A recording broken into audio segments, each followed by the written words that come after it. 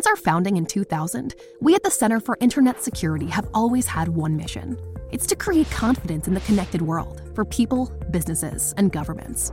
As a nonprofit, we do this by drawing upon our core competencies of collaboration and innovation. The world is changing, cyber threats are evolving, and IT resources are limited. All you want is a way to strengthen your cybersecurity programs efficiently and effectively. Let CIS help you with these efforts. We use a consensus-based process involving IT professionals from around the world to develop and maintain security best practices. These resources are proven to defend systems and data against threats, both on premises and in the cloud. We also strive to help organizations of every size and maturity strengthen their cybersecurity programs. This includes serving U.S. state, local, tribal, and territorial government organizations. At CIS, we're all about making the connected world a safer place. Visit our website to learn more. Welcome to the Digital Transformation Podcast. Interviews with best-selling authors, innovative thought leaders, and top-shelf executives, all driving today's digital success. This is the show that will help you take advantage of digital transformation to build your business and career. I'm your host, Kevin Crane, and I'm so pleased that you're listening. And so pleased to welcome Joel Gurin back to the program. Joel is the president and founder at the Center for Open Data Enterprise and is perhaps today's preeminent advocate and authority on open data. And Joel is back to update us on the open data movement. Before founding the Center for Open Data Enterprise, Joel was a senior advisor at the GovLab at NYU, and he has participated in groundbreaking research regarding the use of open government data as a key business resource. There's a wealth of opportunity that you may have overlooked, so stay tuned for my interview with Joel Gurin in just a moment. And stay tuned in the later part of the show for 3 action items that you can use to immediately take advantage of the ideas and advice in this interview. But first, you can find me and keep in touch with the show at digitaltransformationpodcast.net. Listen to the interview archive and subscribe. That way, you'll never miss an episode. It's all there at digitaltransformationpodcast.net. And do you want to be a guest on the show? It could happen. Find out more at digitaltransformationpodcast.net/guest. Now, on to the interview. Joel Gurin, welcome back. What is open data? Open data is public data that anybody can use and reuse and republish for any purpose. It can be government data. It can be data that's been shared by companies, by nonprofits. It can really come from a number of sources, but the most important thing about it is that it is free, open, and available for use. And that is really the big difference between open data and big data. Open data may be big, but open data is open to everyone. Absolutely right. There are a number of kinds of big data, like data that might be collected by large corporations around their own businesses, around their operations around the world, that might be highly proprietary. That's big data that may be very useful to that particular company, but if it's not open data, it won't be useful to anybody else. Open data, by definition, can be used by anyone, and often people using it find applications that the people who originally published the data might not have even thought of. So the open data movement originally was fueled by the idea that governments should make available to the public the data that they collect at taxpayer expense. And back in the Obama administration, there was an executive order about open data. But as you mentioned, it's not just all about government data. It's about all kinds of data. What else is included, and what are some of the opportunities there? Well, I think for businesses, there are opportunities in both directions. The opportunities to share data, and we're seeing this particularly in companies that do scientific research or that are involved in sort of larger scientific enterprises. Data sharing can be very productive through data collaboratives, which are some of these new kinds of mechanisms that are developing to enable companies to share data in ways that benefit everybody without having anybody give up trade secrets. So we're seeing this, for example, in areas like the development of automated vehicles. Every car manufacturer has an interest in sharing data both with each other and with the government in order to develop a real common understanding of how to get these vehicles to work. At the same time, nobody wants to give up the secrets of their own company. So there are new ways that are being developed that make it possible to share data in those kinds of ways that are mutually beneficial and also protect the things people need to protect. The flip side is that companies are finding more and more ways to use public data from government to develop new products and services in many cases, or simply to help their businesses run better than they've run before. And we're seeing this in companies of every size, from the Walmarts and Starbucks of the world all the way down to really creative startups that may just have a couple of employees but might be able to do some really impressive things. Joel, when we last spoke, you were with the Governance Lab at NYU and in the midst of conducting a study called the Open Data 500. And the reason I ask is that you studied 500 companies using open data. What were the discoveries of that study? How are companies taking advantage of open data in practical terms? Sure. Well, I guess I would start by talking about the ways that companies are using open data for new products and services, because that's a lot of what we focused on in the Open Data 500 and have continued to focus on in the work I'm doing now. And we're seeing applications in just about every different sector. So if you look at the use of geospatial data, for example, there's a number of companies that have started up with new kinds of mapping applications, new kinds of navigational applications, transportation, the same kind of thing. In healthcare, where I think you're really seeing some of the most interesting uses of open data, people are using government data on Medicare, Medicaid, on hospitals, on all kinds of health services to develop new companies that are helping consumers find the best care at the best price. So there's a lot of that kind of activity going on. Or even if you look at some of the major kinds of real estate websites that have sprung up over the last 5-10 years, they're using all kinds of data, demographic data, census data, geospatial data, education data, all of these applications that now let house shoppers figure out how to find a place that's really going to work for them and their families in terms of education, crime, walkability, all those things. Those are really driven by open data from the government and would just be impossible if we didn't have these kinds of sources of government data available. So we're seeing similar kinds of things. The retail sector, financial sector, it sort of goes on and on. But there's been a real explosion of these new kinds of companies as people develop better and better data skills and more awareness of what kinds of open data the government has to offer. It occurs to me as you're talking, we talk a lot on this show and some of my others about artificial intelligence, machine learning, enterprise content management, getting insight out of the information that we have. It seems to me that one great opportunity would be the marriage or the confluence of artificial intelligence and open data. Oh, yeah. No, AI is really huge now in the open data community. We're seeing this actually a lot in government programs. So the organization that I run now, the Center for Open Data Enterprise, is based down in Washington, D.C.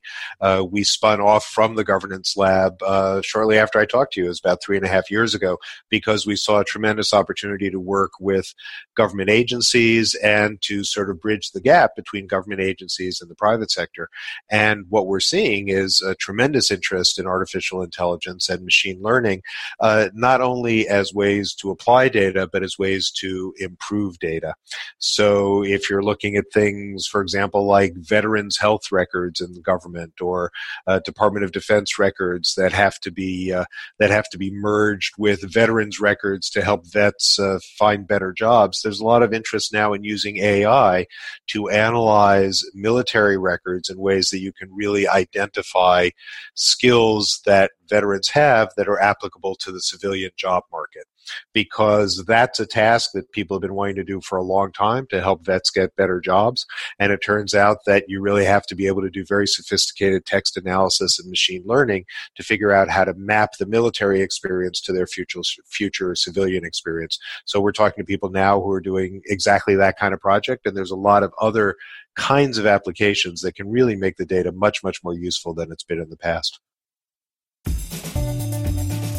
Is it time to reach a new audience in a new way? Advertising on the Digital Transformation Podcast gives you the opportunity to do just that.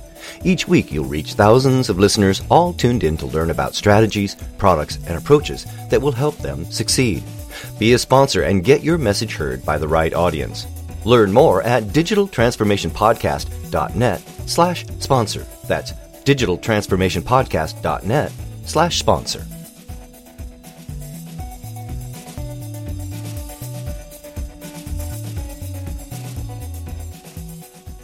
Our guest today is Joel Gurin. He is the president and founder of the Center for Open Data Enterprise. Now, Joel, the Center for Open Data Enterprise just announced the release of the Open Data Toolkit, a new resource for federal data providers, data users, and really anyone with an interest in open government data. Can you tell us a bit more? What can the toolkit do for us, and what should we know about it? Sure. Well, this is a toolkit we just launched, as you said.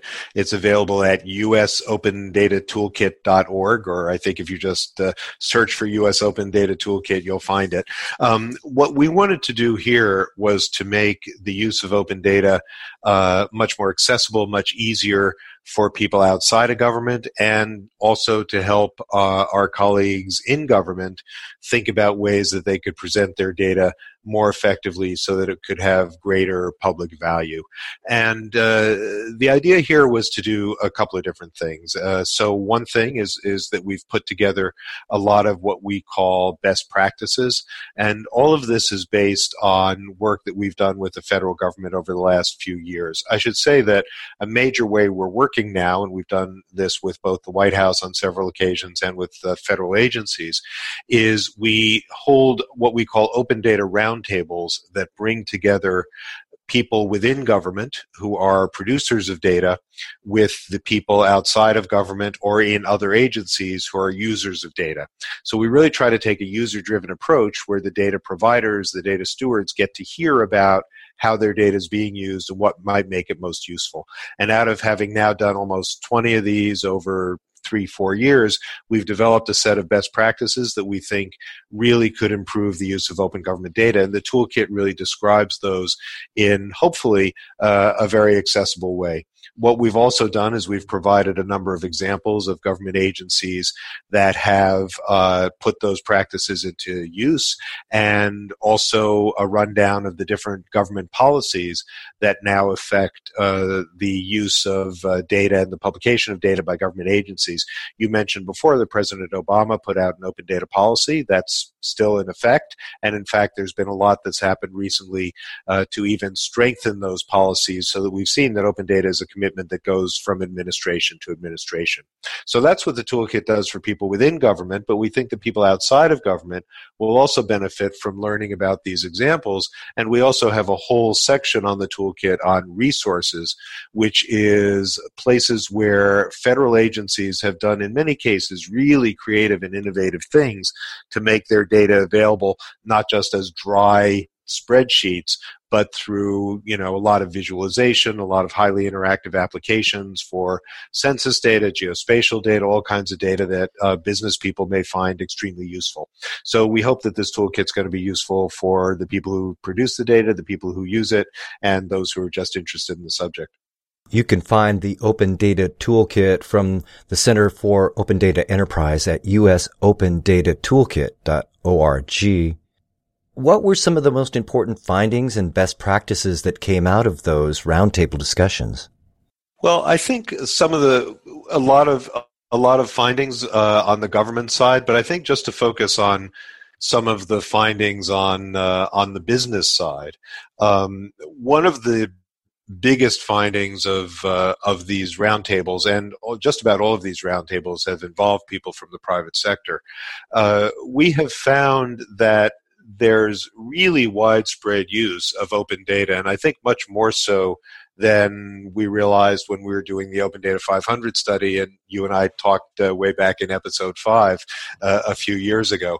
So when we were first looking at this area, we thought, the main way that people are going to use government data is a weather company will take weather data, a geospatial company will take geospatial data, and so on, and make new products out of it and new services out of it. And we have seen a tremendous amount of work going on there. But what we're also seeing is that companies who might not think of themselves as being data companies, quote unquote, are actually using government data in ways that have the tremendous potential to improve their operations, improve their efficiency, improve their profit margins. And we're seeing these examples all over the place. So Starbucks, for example, is using geospatial data and census data to figure out where to put new stores and to know, for example, what neighborhoods a discount for using a mobile app is going to be most effective, because they can tell a lot about smartphone use,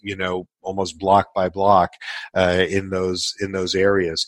Seeing a lot of retailers and consumer-focused businesses using the American Community Survey done by the Census Bureau to get very precise data and very deep data on both current and potential customers, target their marketing, really improve how they reach their potential customers and how effectively they market to them. Seeing people use financial data in the investment world. I mean, investment houses of all kinds, or any company that has its investments in other companies, is going to use data from the Securities and Exchange Commission. More and more sophisticated kinds of data that really help them make those decisions in a smart way. And we're seeing any company that is involved in any kind of manufacturing or shipping. There's all sorts of weather data that now relates to supply chain management in ways that can really increase efficiency and so forth. So the examples kind of go on. And what we're seeing, as I said, everybody from the Starbucks of the world to smaller companies is able to use this data in ways that really can help them do business in a better and better way. And that's part of what we've tried to get at in the toolkit. The toolkit also has news and features that include write-ups of some of our recent roundtables where we go into these areas in a lot of detail. Do you want to be a guest on the Digital Transformation Podcast? Well, it could happen when you join our Knowledge Leadership Circle. Tell us about your ideas and advice. What technologies and solutions do you recommend? And how can our listeners benefit from your approach? Be a guest. Find out more at digitaltransformationpodcast.net/guest. I'm speaking with Joel Gurin. He is the president and founder of the Center for Open Data Enterprise and the author of the book Open Data Now. Joel, we have reached the action item round of the show. I'm wondering if you could please provide 3 quick action items that our listeners can do to begin to take advantage of your ideas and advice. Sure. Well, what I would suggest as first steps is I'd like to suggest checking out 3 websites. It's easy to do and hopefully helpful. The first is the one that we've been talking about, usopendatoolkit.org, which I hope you'll find helpful. And there's also a way to give us comments and feedback. We would be very interested in your thoughts and anything that you think we could do to make that a particularly useful resource. Second, I would say go to the website for our center, and that's opendataenterprise.org, one word, opendataenterprise.org. What you'll see there is a lot of the work we're doing, not just on the toolkit, but work that we're doing both internationally and in the U.S., including our Open Data Impact Map, which has more than 1,700 examples of organizations, both for-profit and non-profit, that are using open data around the world. Hopefully that's helpful to people. And then the final one is to check out data.gov. So data.gov is the federal clearinghouse, basically, for all kinds of data from the federal government. I think they have more than 200,000 data sets now that are available through this portal, and it's just a treasure trove of data that people can use for all kinds of things that can help enhance your business. That's Joel Gurin from the Center for Open Data Enterprise and author of the book, Open Data Now. Joel, thanks a lot for being my guest today on the Digital Transformation Podcast. Kevin, thank you. That'll do it for this episode of the Digital Transformation Podcast. But join me next time when I continue to talk to best-selling authors, innovative thought leaders, and top-shelf executives, all driving today's digital success. And I'll talk to you next time on the Digital Transformation Podcast.